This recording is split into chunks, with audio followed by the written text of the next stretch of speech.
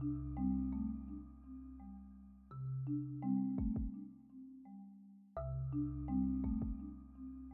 hey. Hi, Migs. Hey, Shelley.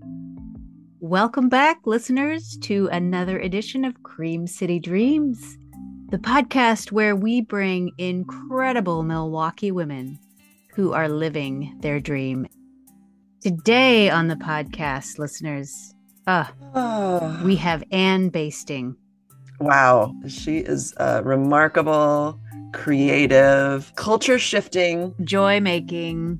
community building person. Our favorite kind of person. And she's Yes. doing it on a national level. That's just so Milwaukee. We are so lucky to have had her for so long. Spoiler alert, she's leaving. I know she's leaving, and I'm so sad that I only just now had a chance to meet her because, boy, was this conversation inspiring. Ann Basting is the founder of TimeSlips and so much more, which we'll talk about with her in the interview. But TimeSlips is an organization that revolves around creative engagement with our elders and bringing meaning and purpose into their lives to the very end. It's about imagination, creativity, joy, all of the things we need more of in this world. But she's not really leaving. She's going to be doing a series of round trip trips, right? Yeah, she'll be back. She'll be back. We haven't seen the last of Ann Basting. And for those of you who don't know about her, you are definitely going to want to check out the links that we have in our show notes so that you can find out more about what she does and how you can take advantage of what she and her organization through TimeSlips offers. Listen to this episode if you want to feel empowered for moving into territory that's scary, like helping somebody with dementia. Yeah. Or facing your own mortality. Hard topics that don't always have to be joyless. Right. We all know people. What did she say? 6.7 million people living with dementia. So if you don't know somebody, you will. And this work is important. Combining grief, creativity, joy, it can all coexist. Well, and as she mentions, like this is work that you can do with anybody in any important relationship in your life. It's beautiful. Beautiful. I'm so excited to bring this conversation to you, Milwaukee. So here you go. Here you go. Ann Basting.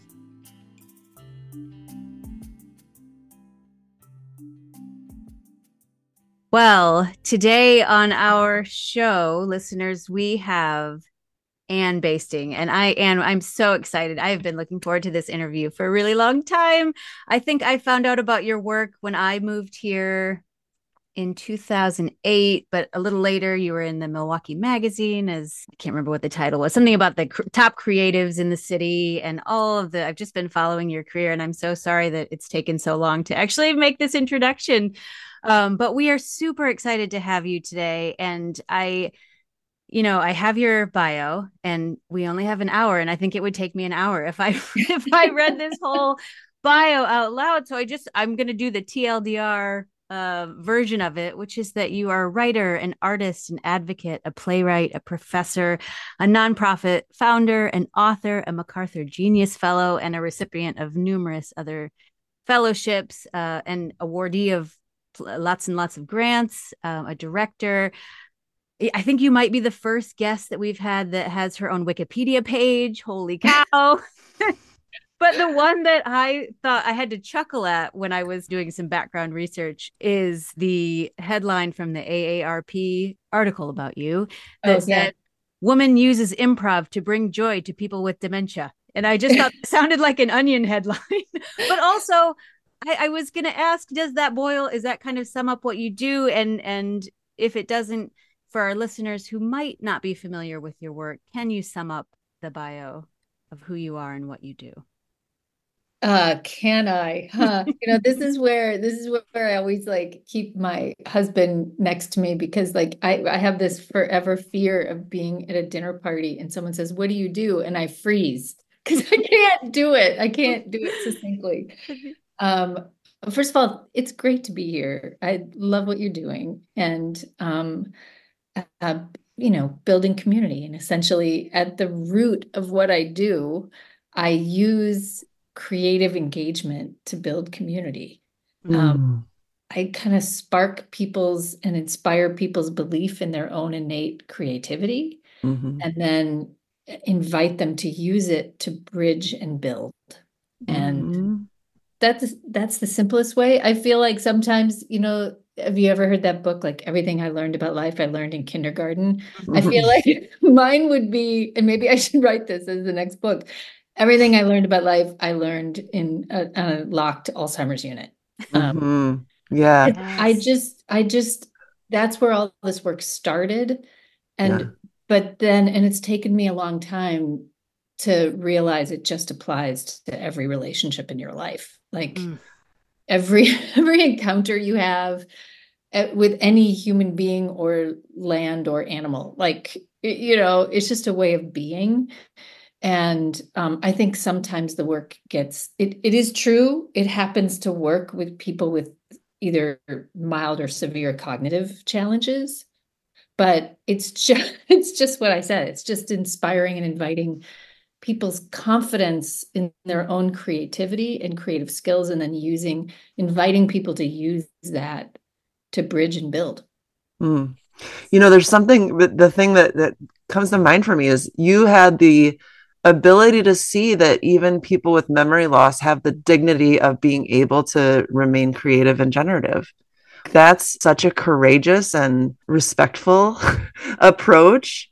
I mean, it's no wonder that has exploded because it's such a genius thing. I think it's one of those things, like early in one of the first TimeSlips plays, we were looking for a tagline and we said creativity where you least expect it, or where you Yeah, didn't think it was possible. right. And then you realize, oh, I didn't think that was possible. I'm not even trying that as a technique. And then people try it and they go, oh my God, I found my mother again. Or Yeah. I found this person again. And it's like, it's such a simple tool. And it's a Mm-hmm. simple tool anybody can use. Mm-hmm. So, and I will also just say, I stumbled into it. I was like everyone else, like, what do you remember about your childhood? Tell me about Christmas. Like what, going into the senses, but really trying to tap memory, and just meeting so much failure, and then like realizing, okay, let's just dramatically try something different. Let's just make shit up, like let's just make stuff up. Mm-hmm. Because memory is the problem. And why am I going there to try to exercise and heal something that's part of a clearly a chronic condition that is only going to get worse? Right. So why don't we exercise something that is going to stay, and it's an existing strength that stays all the way to the end. Mm-hmm. That's the other like pop culture reference that I think a lot about, Mm. which might be a little off-putting, but in Monty Python, and the Holy Grail, when they're like, bring out your dead, and the guy on the cart says, I'm not dead yet. And I'm like, I feel like that's my motto. We're not dead yet. We have the capacity for expression and emotion and love and giving, and so it's like creative meaning making is possible all the way to the end, Yeah. all the Yes. way to the end. Yeah. Yeah. Yeah. Is there one for listeners who, again, might not be as familiar with the work? Is there, and I should say too, we're going to link all, like there's so much out there about what you do and videos and stories, which I love. And I encourage our listeners to go click on those and find them. But is there one story that for you exemplifies kind of what TimeSlips does that would help our listeners understand what you mean by this? There's the story I've told probably 10,000 times, which is Well, feel free to tell a different one if you don't want yeah, to tell yeah, that one. yeah. I mean, and I'll try to do a short version, because you can go out there and like if you research like Google the terms of it, it'll come up like me telling this story 1,000 times, 10,000 times. First time on that it worked is essentially the time on the locked Alzheimer's unit when I'd been trying the reminiscence approach. And I just was like, this is not working. So I just brought in a sketch pad and I tore out a picture from a magazine, and it was, I don't know, my grandmother grew up on a ranch in Montana, so I have a thing for icons of cowboys. And so I just pulled up a picture of the Marlboro Man, which was just that profile with the hat. And I said, let's make up a story. What do you want to call the guy? And truly, people had not been participating because they were drugged. It was chaotic in the common room. It was just a terrible setting. And someone said Fred. I was like, oh, God bless you. And so I just repeated everything they said. Fred who? And then another person said Fred Astaire. And I'm like, yes, this is Fred Astaire. I love it. We have Fred Astaire. Where do you want to say he lives? And someone said Oklahoma.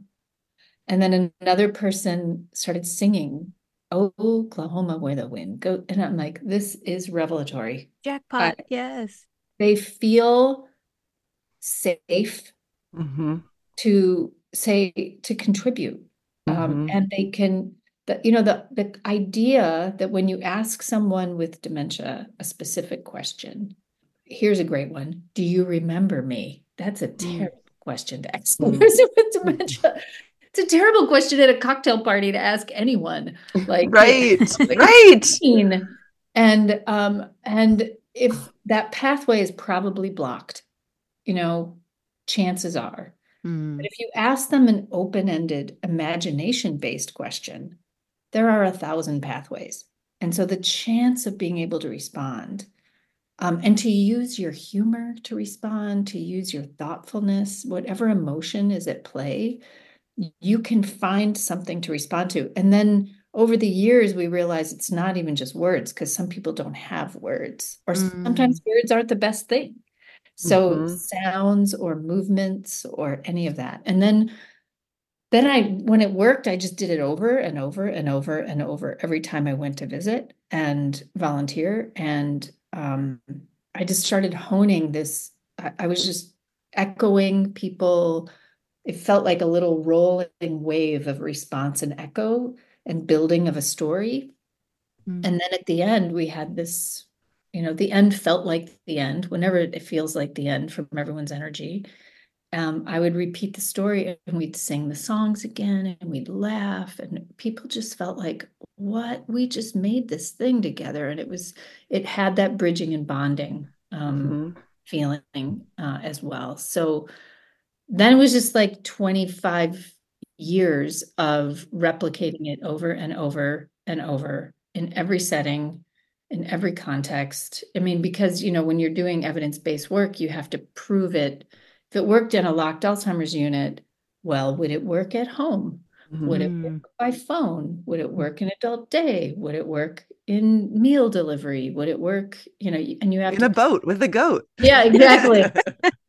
And so you just have to keep testing it and adapting it. And that's been a rich thing to do. And then, of course, I adapt it and use it at the dinner table with my children, for 15, 21 years. So. Yeah, I was thinking as I was reading your book how much, as you were saying before, like this really would work with my tweens too. Like they need some of these beautiful questions at the dinner table too. Yes, absolutely. Yeah. Well, and even I'm thinking about the neuroscience that we know now about how people pick up on our energy. Like even if they're not verbal, people can sense your energy. And so it makes total sense why a person in cognitive decline would shut down if somebody is frustrated because they're not getting anywhere, right? With questions or with, or even if they're dealing with their own loss and their own sense of grief around that. And every question the person can't answer just brings that up, it makes sense that the person's feeling that and then having their own feelings like whatever that is, anxiety or well, if you think about it this way, if you had a chronic progressive condition that manifested in how you were able to express and speak, And that every time someone asked you a question, it felt like you were being asked to display or perform, or you were at risk of performing your disability, and that if you express that, there can be real life ramifications. You might get moved to another unit. Right. You might lose a friend because they're scared of you, or Mhm. you might offend them in some way you can't Mm-hmm. figure out because you don't know what's going to come out of your mouth. Right. And there are real, tangible outcomes for performing your illness. And Mm. so you edit yourself into silence. And Yep. so then you get isolated, people drop off, it's like a totally disorienting experience. And the same Mm-hmm. can happen for caregivers. That's why they don't talk Yep. about it, because Yep. people stop, they don't know how to be in company Mm-hmm. with a person like this. And that to me is one of the things that I feel really proud of, is like, here's some really simple tools to Mm-hmm. be in company. You don't have to stop being a friend. You don't have to stop being a loving spouse or neighbor or child, or you don't have to stop doing that because of this condition. You can maintain emotional intimacy and support and all the way. Yeah. Mm. Yeah. Mm. And it can be joyful and connecting. Like you can actually, I mean, I think part of what I think is really, I like can't wait to experiment with this in my own, with my own personal connections of people who have memory loss. That idea, like sometimes like I'll go with the flow when somebody isn't present, but sometimes it feels like it's empty, you know? And then you feel the emptiness of it. But if there's like a creative end, like let's build this story together, like that to me feels like it's a curated way to make shit up, but not but for a like a purpose. Like you're doing something together. Am I Yeah. getting it right? Like is that Yeah, the yeah, yeah. It's okay. reorienting because oftentimes the approach is, you are sick. Yep. I am going to come Yep. and do it. They even use the language of intervention, right? I Mm. am going to execute this intervention upon you, Yep. and it will be good for you. This Mm. is we talk about the beautiful questions opening up a shared path of discovery. So it takes it from, and I love Liz Lerman. Liz Lerman has done a lot of similar work before I did and was a great model. And she talks about turning the vertical into the horizontal. So if the power dynamic is the carer and the cared for, you turn it on its side so that you're both being creative. You're just opening the process Mm-hmm. and sort of improvising and feeding the process, but you're both discovering, and you're equals in this process that's meaning making and purpose driven. Mm. Mm-hmm. Mm. So beautiful. Yeah. Well, and it's really just about being human, like you said, like even using this on ourselves, Yeah. right? Like when we are sure we know the thought that we're believing is real and it's making our life miserable, like, oh, okay, maybe I can play with this thought. Like this is the process, right? Of just learning how to be a human who's having a better experience. Yeah, I mean, it's funny because I'm going through a lot of transitions at the moment. And I was like, what are the questions that all those life coaches use? And I like did some Google research, like what do they ask? I was like, oh, I know these. So That's funny you say that. I was just thinking that, like, that it's essentially the coaching process. I'm yeah, coach, and it's the coaching process of believing that the person has the answers inside of them, and we can just find yep, with safe presence and great questions, we can yep, find the answer together. And it is 100% every relationship makes it improves every relationship. yep, Mm. Yeah. And I think the one part of it is like having the audacity to believe that people have it inside them to believe in yeah, people. So that's a genius move on your part to know that even people in cognitive decline have value that, and can make meaning till the end is such a beautiful and hopeful thing. Well, I Mm. think it was easy in some ways because in that first session, their answers were so funny and Mm-hmm. so thoughtful. Mm-hmm. and so clearly in tuned with each other in the moment in these really subtle and interesting ways that showed so much emotional intelligence Mm. that, I mean, you can't ignore that. Mm-hmm. Um, Mm. So I'm cool. I'm curious. So I know the Marlboro Man story and the time with your was it your grandma Alice back in her assisted living or nursing home. Those were kind of the obvious inciting incidents that got you on this path. But I'm wondering if there where this dream came from. I don't know. Did it start earlier than that? um, I think, I mean, the way you started the bio is you're an artist and a writer, and that started super early. Um, how you apply that, like, you know, it just feels to me like how I apply it. Mm. This is how I apply it. But that's essentially still what I am. You know, sixth grade, I have a vivid memory. We had one of those great, 70s experiential learning grade school teachers. And I just fell in love with fiction writing. And I just keep, that's what I still do. Even after that first round of volunteering, which was like 6 months after the Marlboro, with the Marlboro Man incident, I had like 20 stories that came out of it.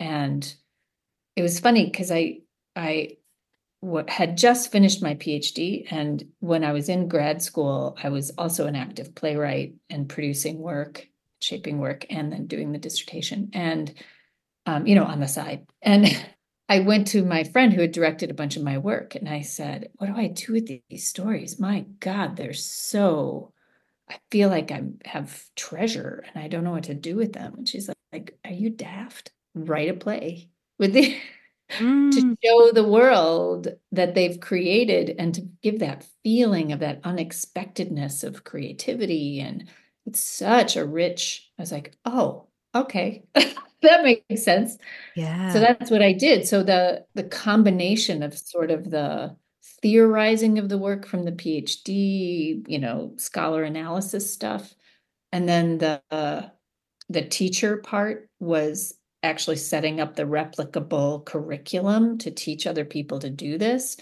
And then the artist part was using what came out and shaping something that other people could value and experience and feel. Because, those big, fat, ugly words of ageism and ableism, but we're afraid to see, for whatever reason, we block ourselves from seeing the possibility of this. Mm. There's lots of theories I've written about terror management where, we block out late life because we're just scared of it and what, Hmm. dying and disability and powerlessness and meaninglessness and all that stuff. So we block ourselves from seeing this possibility. So to me, the best way is to invite people to feel it. Mm. Because when people feel it, they let go of that fear a little bit. Mm-hmm. So that's where I think the art making is really helpful because you invite people into the experiential world of those emotions and those connections. And then people are like, oh, and then they can't really explain. Like I remember it was a little overwhelming, the Penelope performance that we did at Luther Manor. God, it was like, I don't even remember, 2011 now. And after the choral climax, like there was a big chorus of anyone who wanted to play Penelope was on the stage, and they did this beautiful welcoming home, physical and calling of Odysseus and welcoming him home. And it was definitely also welcoming the audience, by extension. And Mm. into this, it was staged in the chapel at Luther Manor. And so it had this like ethereal, mythic, spiritual feeling as well.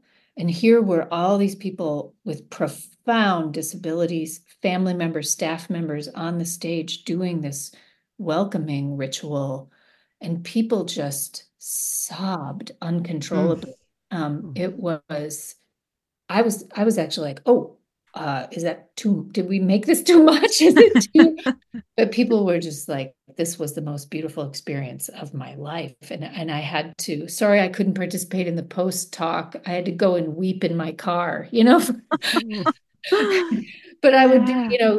it was incredible. So that's what I mean. Like the emotional, the art helps you process and experience the emotion of it. Mm-hmm. And it turns out we can handle hard emotions, but we spend a lot of time avoiding it or pushing it away. Well, and that's another one of the glitches in the bias is that we think growth stops at us. Yeah. We focus on education, like we sort of say lifelong learning, but we don't really mean it, Right. You're totally right. Yeah. But to me, the learning and adjustment and resilience you need as losses and challenges accumulate in late life and caregiving is tremendous. To me, it's like this burst of a learning phase that people totally discount. And that's what we don't allow ourselves to do. If we block the emotion and the thoughts about it, we're blocking off all of that learning and growth that's possible. Mm-hmm. Mm-hmm. Okay, so you mentioned that you're facing some transitions of your own. And this is a podcast about dreams and women who dream in Milwaukee. And so I'm curious, the transition that you're looking at, is it a part of your own dream for yourself, for your family? Like, how is that fitting into the dream for your life? I would say it's a transition. How do I even this is first pass conversation around this because You heard it here first, listeners. yeah, other than sort of internal with friends and close friends and family. It's, the unit of my family. My husband, we moved here from New York. Hmm. I was recruited here to be the founding director of the Center on Age and Community, which ran for about 10 years. And then I went to the theater department, and now I'm in the English department.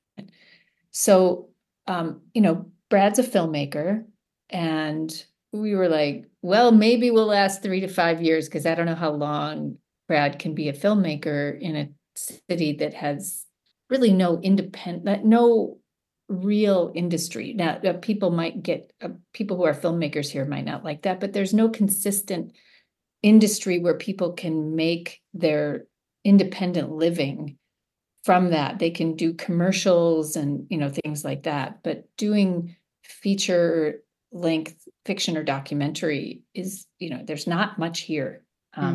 So how long could he do that? Well, clearly it's been 20 years, so he found a way to do it. But then when he won an Emmy like 2 years ago, which was exceptional. The national Emmy, not regional, and for exceptional merit in documentary. So I'm just going to brag on that. Yeah. Yeah. Heck yeah. And he had really exhausted himself trying to grow a company where, in order to do it, train up and maintain and hire full time, because there's no other film industry here for people to work and put gigs together. And it was just, the strain was just too much. And it was hard and, fraught. And for him to really grow his company, we had to pick a place to move and when to move and a place to move. And so a lot of family thinking went in, and bless his heart, he looked at every single neighborhood over a process of like 2 years in Los Angeles, and came home from the lab because he does a lot of work out there. And he came home from the lab from a trip, and he said, well, I've decided you can't live. You won't be happy anywhere in Los Angeles. And I was like, I probably could have told you that, but thank you for so diligently looking at every neighborhood. I have requirements, like I have to run, I have to, otherwise I'll just stay in the house and, quickly turn agoraphobic and like whoop, flip over. And so we wanted to go where we had family and where we already had some base built. because I do think realistically it is really hard to rebuild, to build friendships Mm. post children later in life. It's just hard. Mhm. Um, Yep. so it was New York or Atlanta, and we still go to New York all the time anyway. And I'm also much more dependent. Like my creativity is triggered by being able to run and Mm. having nature. Mhm. And so I said, if we go to New York, I want to live up the Hudson. He's like, no. So his creativity is sparked by the rhythm of the city. Boom, boom, boom, Yeah. boom, which drives me crazy. So we had to find a way. And so that decision is a long answer to your question, which is it's Atlanta. Mm. And I have been at the university for 25 years. And I remembered, first I was panicked, like what, I don't know myself as anything other than an academic. And then I remembered, what was it? It was like I moved after I got my undergrad. I moved to the Pacific Northwest for 2 years. And when I was out there, I was trying to figure out what to do next. I was like, I want to be a writer, but I know I probably, especially these weird plays that I write, which I write weird plays. And I love writing weird plays and, fiction and screenplays and things. I'm probably not going to be able to earn a living. So why don't I teach to be able to support that? And I kind of forgot that. And now I'm like, oh, I did that for 25 years. I did stabilize and create a base from which I can be creative. And now it's this time when I just get to be creative. Mm. Mm. Like, that's going to be incredible. So it's a Mhm. little daunting, but I have like, honestly, I already have like 5 projects. Uh, you know, I've got a huge project I'm working on to grow memory cafes, which are Mm. these Mm. informal support and kind of gatherings of people who don't have the infrastructure of residential care. They're living at home for whatever reason. You can't afford it. You can't access residential care. There isn't high quality care near you, or culturally, you're just, we don't do that. I'm going to stay at home and care. Like the family's going to stay at home. So there's 900 memory cafes in the country. Mm. Um, for some odd reason, well, it's easy. The reason is clear. I just added a zero. I was like, we're going to grow these from 900 to 9,000. And even when you do the numbers on that, if they serve 50 people each, it's a drop in the bucket compared to the 6.7 million people experiencing dementia in the country. So, but that's a big project that's underway. I'm in a year of planning for that. And then I'm writing grants to support the Creative Care Ensemble Mm. under the TimeSlips umbrella to create a performance form, doing a sample play, and that we find a structure that enables us to take it to memory cafes. Because the challenge is memory cafes usually meet once a month for Mm. 90 minutes. And so the attendance is kind of unreliable, inconsistent. Mm. So how do you create a really beautiful participatory performance form that could fit those restrictions? That's a huge puzzle. And that's what we're trying to do based on the story of the Little Prince. Mm. So we're going to just pull some archetypal themes from it. And then we're proposing to work with a memory cafe that's bilingual in Milwaukee, a cafe or a gathering of people up in a very rural northern county that has no residential care at all. There isn't one in the county. Mm. And Green Bay, and then potentially, hopefully, the Oneida Nation as well has a memory cafe. Oh, wow. And Mm. then we'll culminate. I just am polishing the grant right now. That's why it's so fresh in my head. In a collaboration in a residency with the John Michael Kohler Art Center. We'll Mm. we'll turn all that into a touring production and premiere it there Mm. at the end of 2025. So even though we're making this big move and I'm retiring from academia and I'm back and forth for projects. TimeSlips will stay grounded here. My family's here. Yeah. So So you're leaving, but you're not really leaving. it's sort of leaving. Brad's really leaving. I'm sort of leaving and opening up to a new creative. Like I'm really thrilled. Like, what am I gonna do? Am I gonna write a novel? I don't know. Am I gonna, you know? Yeah. So I don't know. It's Hmm. just falling into writing and the creative practice, and I can feel it expanding and sort of trusting. I've been getting other people to trust their creativity, and I'm trying to do that myself. Yeah. Oh, that's That's exciting. totally dreamy. Yeah. Yeah, a little scary. Yeah. Yeah, it reading your book, it just all sounded so hopeful and so joyful. And I wondered if sort of a two-part question on that. A, does it feel like you've ever worked a day in your life? Because it just seems like so joyful with what you do. But also knowing realistically that I'm sure there have been hard times, and sort of how did you keep going through the hard times? What kept you motivated? Who supported you? What supported you? Um, I feel like joy is a framework, you know, Mm. and it's one that I don't know, maybe it's innate. I just feel very lucky to have it. I an example is like God, it started maybe when was that? What did they call the polar vortex? Do you remember the first one that came through like 8 years ago Yeah. or something? I Mm-hmm. was like, oh my God, I've got to get outside or I'll go crazy. So I was like, I'm going to take a picture of the lake every day. So I just would strap on yak tracks and my crazy running outfit, and I would go running. And I would pull off my fingertip gloves and take a picture of the lake just to like force myself to do it. And that has become so joyful for me.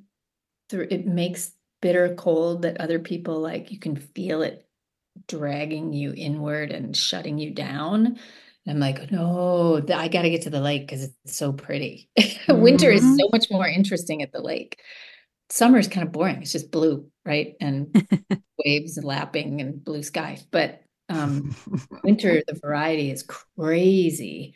Mm. Every day is different, and the light hits it all different, and it's incredible. So I feel like I try to do that. And therefore, like, even when you're sitting in an unbearable meeting, I kind of bring a little bit of that, like what's inside of this moment. Mhm. How can I unlock this moment? And so it feels more like an attitude and a framework. Mhm. Mm-hmm. Um, and maybe that's what an artist is. I don't know. Is that what Mm, an artist is? Where you're kind of looking for beauty everywhere. Um, yeah. So I feel really lucky in that. The problem with that is that I also tend to then put up with things that block where my energy could flow because I'm like, oh, but there's beauty there. But I'm like, oh, maybe I shouldn't be doing that, even if there's beauty there, right? Like it Mhm. makes a challenge in prioritizing when Mhm. you have that. I don't know if it's Pollyanna or if it's just really thankful that I have that silver lining addiction, and I've called it a silver lining addiction before, but Mm, um, I love that.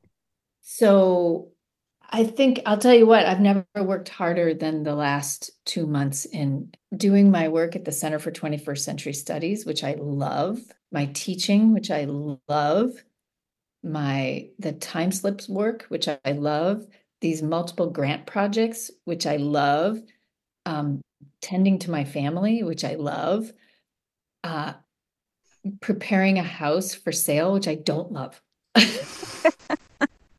But I have to do all of it simultaneously.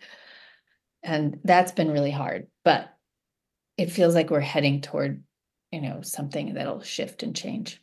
Mm. Mhm. And how are you seeing? So, I mean, you've been at this 25 years. And what I love about your story too, is that a lot of times people think dreams happen overnight. You see them on the billboards and social media and the news paper, we hear about the overnight ones, but this has been a 25-year project for you over, step by step and echo by echo, as you were talking about earlier.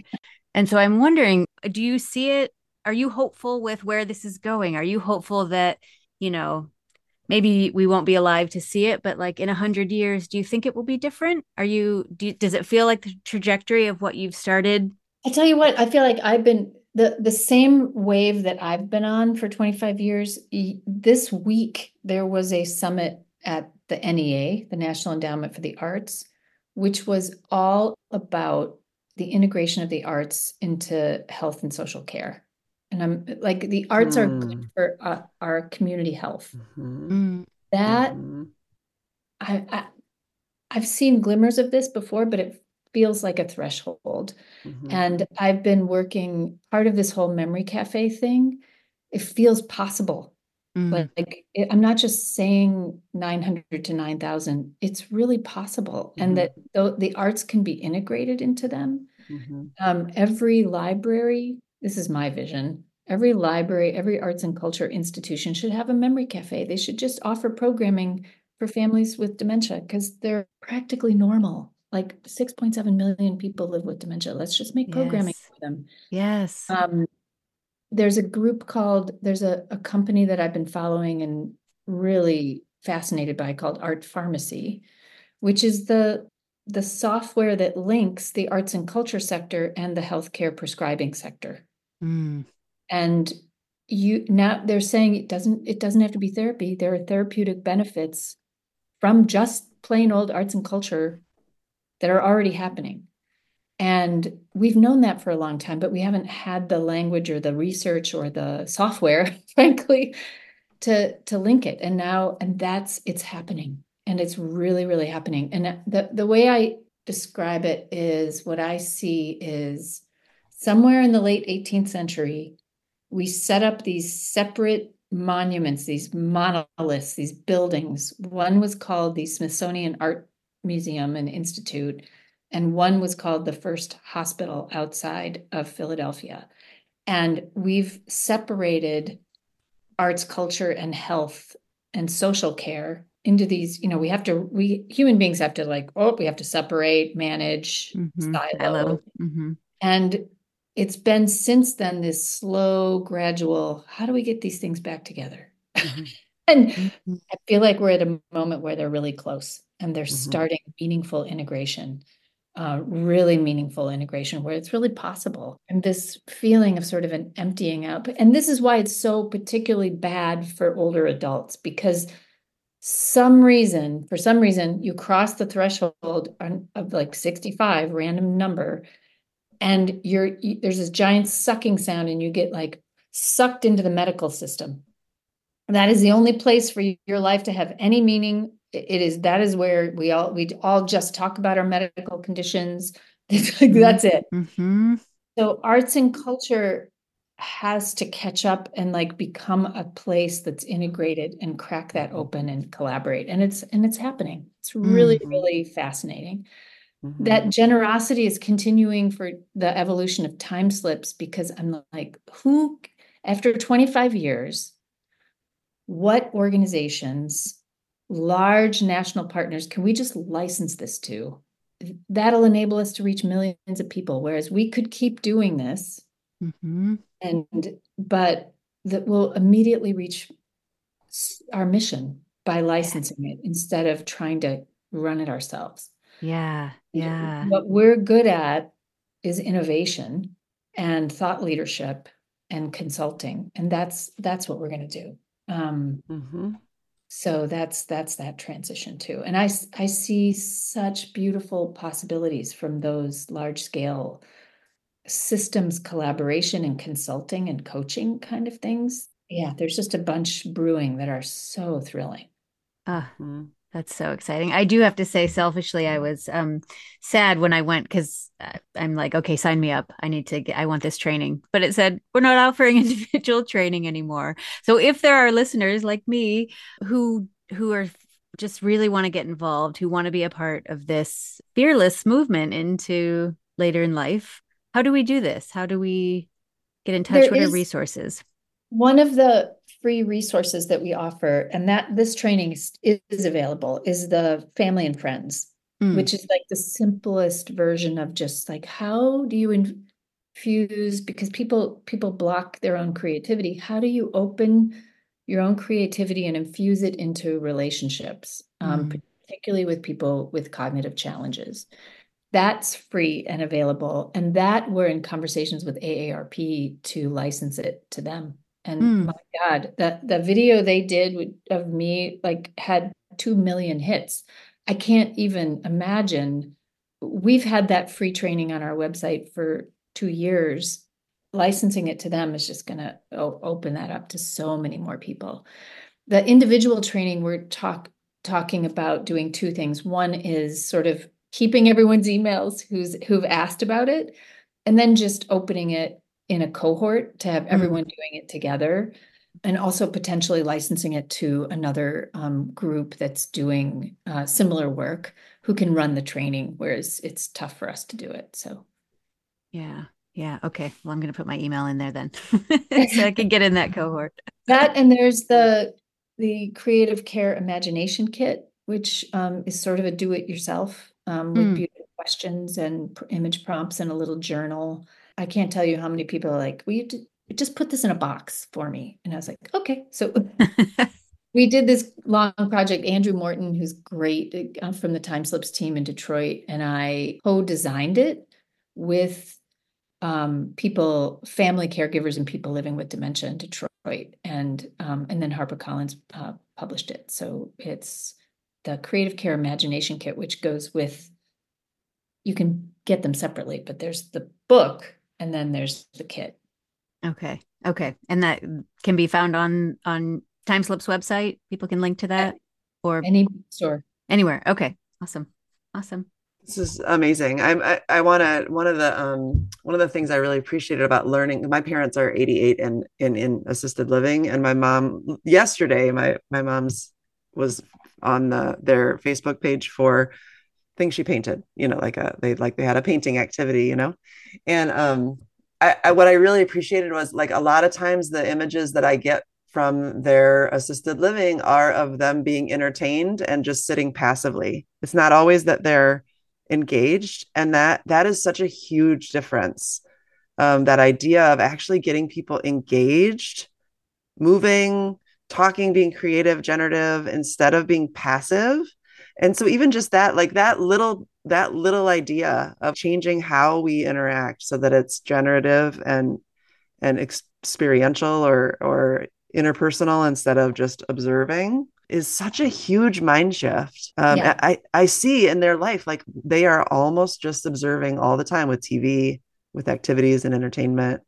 Just distraction. And it's boring. Yeah. It's real boring.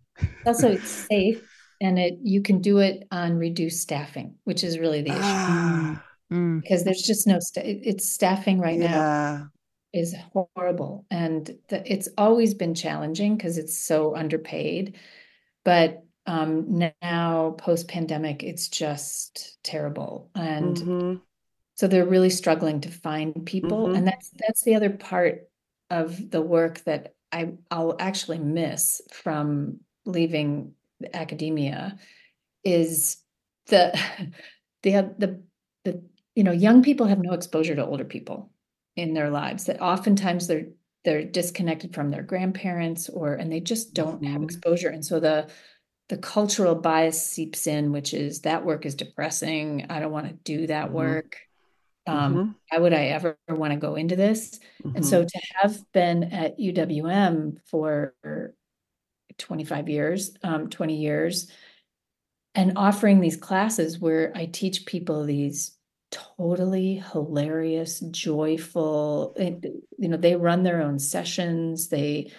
I've had a program for almost maybe 10 years where students live in long-term care. They get room and board, and they just discover this is awesome. People are loving and hilarious, and I'm just there. It's just me in 50 years. That's it. So I think trying to encourage more people to go into it um, and to go into it with that joyful lens. Mm. It's not easy work. Mm-hmm.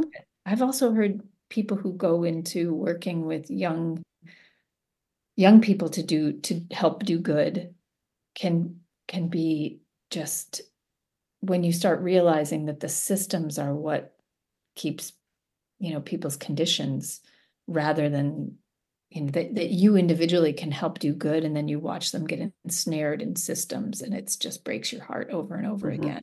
Mm-hmm. That it's no, working with older adults is more joyful than people think Mm-hmm. as well. So Mm-hmm. I think the other thing is the shift away from what was called the activity director toward, I think that position might be called community builder, Mm-hmm. life coach, you know, Mm-hmm. uh, Mm-hmm. really taking the framework of how do I help these people learn and grow and build community Mm-hmm. rather than I'm going to list all the TV channels they can watch in their room. Mm. But again, that's exacerbated by the staffing shortage. Mm-hmm. Yeah. Yeah. So is Milwaukee doing this well? I mean, do people from around the country come to all the places in Milwaukee to see this done because you've infiltrated everywhere in the city? Are we the I wish. epicenter? I wish, it's so vulnerable because you do training and then there's 175% staff turnover. Yeah. So you Yeah. you try to do something big enough that it sticks into institutional memory.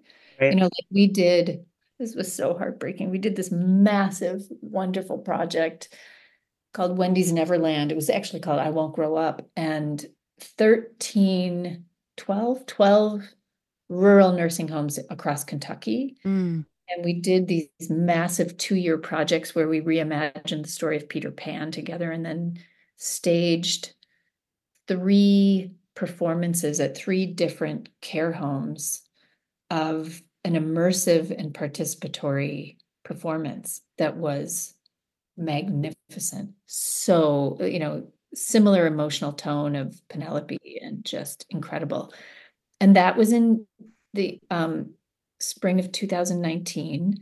And then we were helping them stage their own next one. We had a consultant that would go around, and Nicole Garneau was so great, and help them pick the next story they wanted to retell. And they were starting it.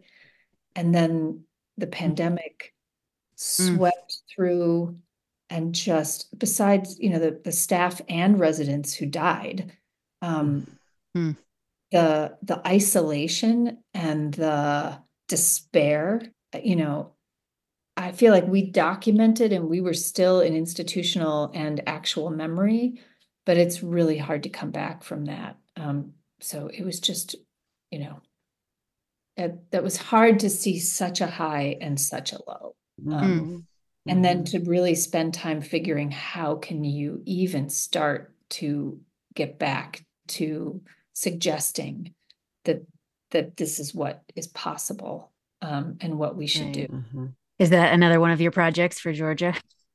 Number 6. I don't know. There's some great infrastructure down there. Georgia State has a great gerontology institute. I know the people there have given talks, and they've had me down before. And I feel like we'll just see. My approach is always to come into a community and look at the assets and see what's there to build on and Mm. where I'm needed. So I have a lot of discovery. It's so overwhelming to what's happening in preparation for the transition that I told Brad. He's like, "Are you excited?" And I said, "You know what? I'll be excited the first morning I wake up, have my tea on the screened-in porch, and start to walk the neighborhood. And then I'm not going to think about it before that." Yeah. Yeah. It's all about that goal, baby. Yeah. Yeah. Yeah. Uh, So people listening in Milwaukee, if they're involved with caregiving of older adults or in either systematically, like in a care facility or personally, they can go to timeslips.org. Yep. Okay. Yep. To Yep. get those resources you mentioned. Yeah. How else do people stay in touch with you and your work? And-basting.com, which I don't know why Because I do own annbasting.org. I don't know why it's ann-basting.com. I'll have to fix that. But that's what it is, just as my personal website with all the projects. Okay. Slips is on there. Everything is there. And then the Memory Cafe one, if you're just curious about it, is I called it EMC squared, which is expanding memory cafes, enhancing meaningful connection. Cool. A little too proud of that acronym. EMC squared project.org. Squared spelled out or squared with EMC2 project.org. Okay. Great. Awesome. Awesome.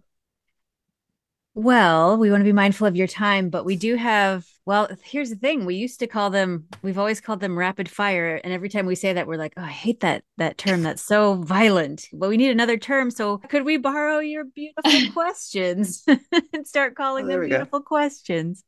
Rapid round. Rapid round. Yeah. Rapid beauty. Or quick. Yeah, the flash round.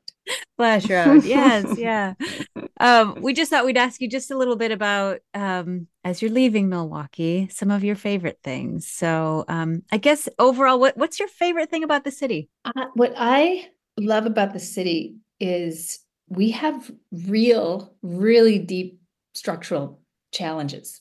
And that's not what I love about it. What I love about it is that you come up with an idea and you are 2 phone calls away from yes. It is trying, and it is open to trying. And that doesn't happen everywhere. We try. Yeah. Yeah. Maybe that's a great city motto. We try. two phone calls from yes. And there we go. That's better. 2 phone calls from yes. That's been a great thing. Yeah. Yeah. I have always said that since I lived here, is it feels like a city where you can make a difference if you want to. Yeah, yep. For sure. And the lake. I just am obsessed with the lake. So yeah. Is there water where you're going? Not much. No. my cousin lived from where we're going to be living. She was about 10 minutes away, but they just moved to New York, but they also have a house on Tybee Island, which is on the water. So I'll get to water. You'll have your fill somehow. I'll get to water. And it's less about water than it is just about expanse, non-human expanse. Yeah. Yeah. What part of Milwaukee are you bringing with you? I also think Milwaukee's a funny mix of humility and pride. Like I feel like we'll talk to anybody, we do that thing. I know that, people were leery of me in New York because I'd make eye contact, and how dare you? I'm a Wisconsinite. I grew up here. Oh, you did? Okay. I carry that with me, and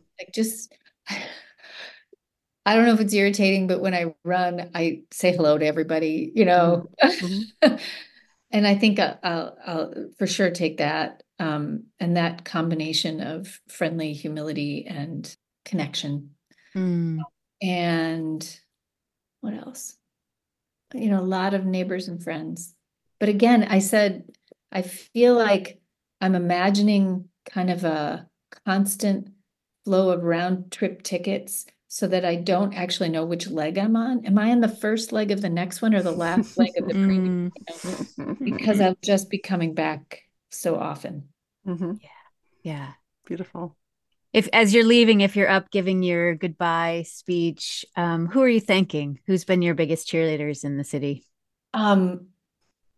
Early on, I think Beth Meyer Arnold, who ran the amazing Luther Manor Adult Day Center, which was way ahead of its time in person-centered care, and who said yes to this crazy young artist person who had this idea and ran with it. Multiple times she said yes to crazy ideas that would come half-cocked out of my mouth, just like, what are you saying? I didn't even know, but she said yes, and she was so supportive. And there's just so many colleagues, it's hard to pull anyone out, but just the the fruitful ground of, doing community engaged, creative engagement and participatory arts is tremendous. Awesome. Well, we also like to ask our guests who are women in Milwaukee that you see doing really dreamy, beautiful work that we might invite to the show. I feel like at this point you've done a lot of the people, and I can't even, I don't know because I haven't looked back at the backlog, but I am enchanted by the development work of Julie Kaufman, and I just love the work of Venus Williams, and then I think she's nurturing a cohort of emerging folks as well. Yeah. I'd have to give it some more thought, but there's a lot. Yeah. Absolutely. Yeah. There are two episodes that came to mind for me as you talked. One, and I just wanted to point these out to you. One is Vanessa of Madame Chino, who is a seamstress. She's an artist whose canvas is clothing, and who's very, very interested in upcycling to save landfills from the contaminants of fabric. But one of the things she talked about was, in order to be brave to live her dream of owning her own business that was fashion oriented, was to play the role of that person, like step into the role and play it. And that I loved that idea that like that keeps our pathways going when we can try on new roles even when we're older. Yep. So that was a cool connection. And then Cheryl Kniezel, who does Meaningful Marks. It's a graphic note-taking business. She's an art teacher in Tosa. But one of the projects that she's working on is this visualizing end of life issues. So using graphic note-taking as a way to help caregivers and people who are facing end of life to understand the desires, wishes, hopes for people's last time on earth. Beautiful. And then there's a bunch of applications in the medical world of graphic note-taking for supporting patients, doctors, caregivers, etc. So those two episodes might be fun ones for you to listen to if you don't know them already. Just thinking about the intersection of your work with the arts and medicine. This has been such a joy. Yeah, so joyful. Yeah, on one of your return trips, I want to have coffee. Yeah, hey, I'll be around. People will be like, "Wait, didn't you move?" I'll be at all the I said, I'll see you at all the coffee shops. Like, don't worry. Right. I'll be back. Yeah. And I would encourage all of our listeners to get a hold of your book, because it's a beautiful illustration of what we've been talking about with all of the examples and the stories and the plays and part memoir too. This is about you and your journey through this as well. So thank you for sharing this hour with us. This has been beautiful. And thank you for answering all the beautiful questions and creating this for other people. This is making the experience of life and humanity better for us all, because we're all getting old. Yeah, we're all, it's, as they say, better than the alternative. Yes. The privilege, not everybody, that was something from the Wendy's Neverland Project. Not everyone gets to grow up, and we're lucky to do it.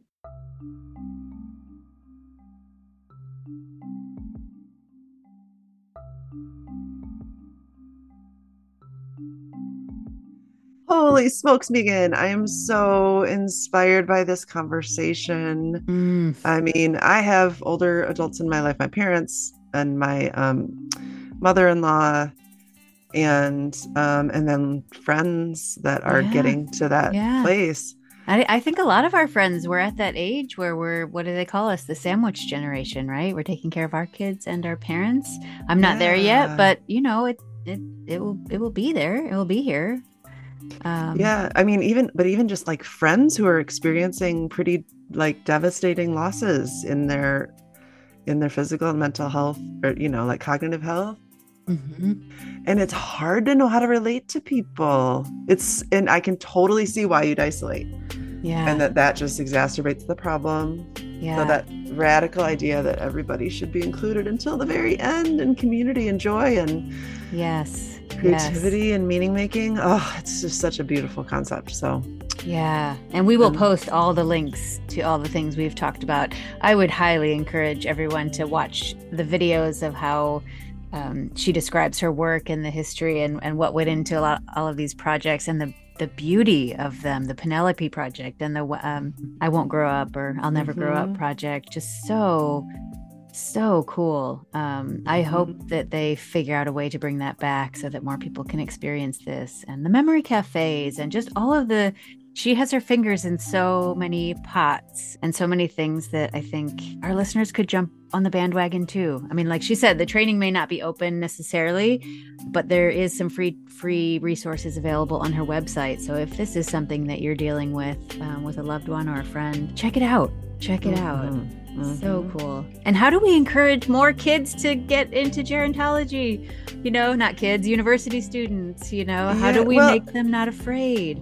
What I was thinking about with that is at my daughter's school, there's a lot of service requirements. And one of the very common service opportunities is to go to nursing homes and do arts and crafts or, whatever.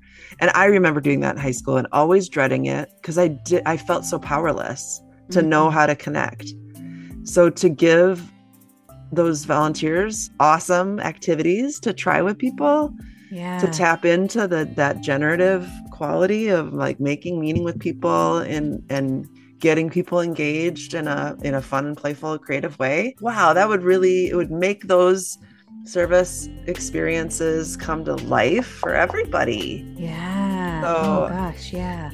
I'm thinking about that as one way, just everybody feels more effective when they have the tools to do the thing that they're supposed to do, right? And often we go into those situations without any tools. And so, man, the fact that there's a toolkit out there. Yes, yeah, being given away with such generosity. I love that. I love that. I hope it. Let's bust beyond 9,000. Let's get to 90,000, 900,000. 9 million. Woohoo!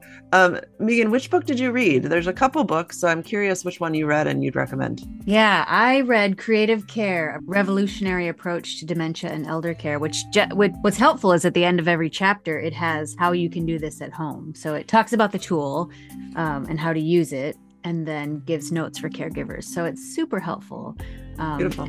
Yeah. And you get to know a little bit about Anne as well. And she talks about her own experience with her mother. And so it's sort of part memoir, part guide. So yeah, it was a beautiful book. If this conversation interested you and you want to know more, I would highly recommend getting that, or get it for somebody you love if you know somebody who is taking care of elders right now. So.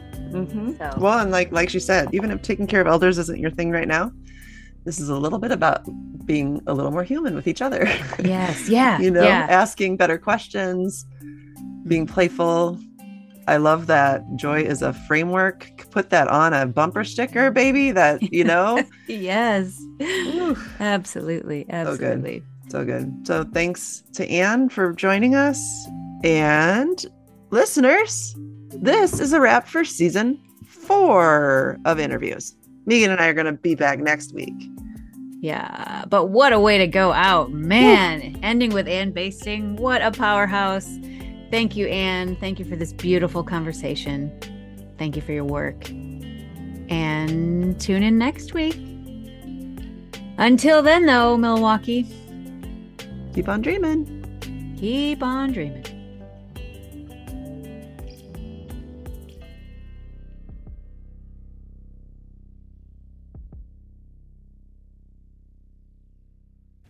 Okay, Milwaukee. Guess what? We are spending more money than we have earned via our podcast by getting new music and buying swag. Can you help us out? This is a labor of love, listeners. We do this because we love it. And we also love coffee. We do love coffee. And actually, we don't really use the coffee money for coffee, but it's easier to ask for coffee than it is to ask for money. So, will you give us coffee? Would you buy us a cup? If you like our podcast, click the link in our show notes. Or share this with other people. We love that too. Especially rich uncles. Or aunts. I should really stop saying rich uncles. Rich aunts, baby. That's who we want supporting the pod. mean, uncles are okay too. We also love reviews. So leave us a review. If you like the podcast, if you love these women, share it, like us, leave us a review. What's your coffee order, Megan? Half calf, please. I've had too much already. I had a new one that I'm obsessed with, a Shakerado, which I totally thought was a McDonald's drive-thru order. It's apparently like a fancy Italian shaken espresso with sugar, and it's amazing. Wow. I had it at Vendetta Coffee Bar. So if anybody wants to buy me one of those or 10, I'm in. Boom. Haven't dropped a boom in a while. Oh, I have some fiber for that. I entertain us. Okay, friends, and that's a wrap.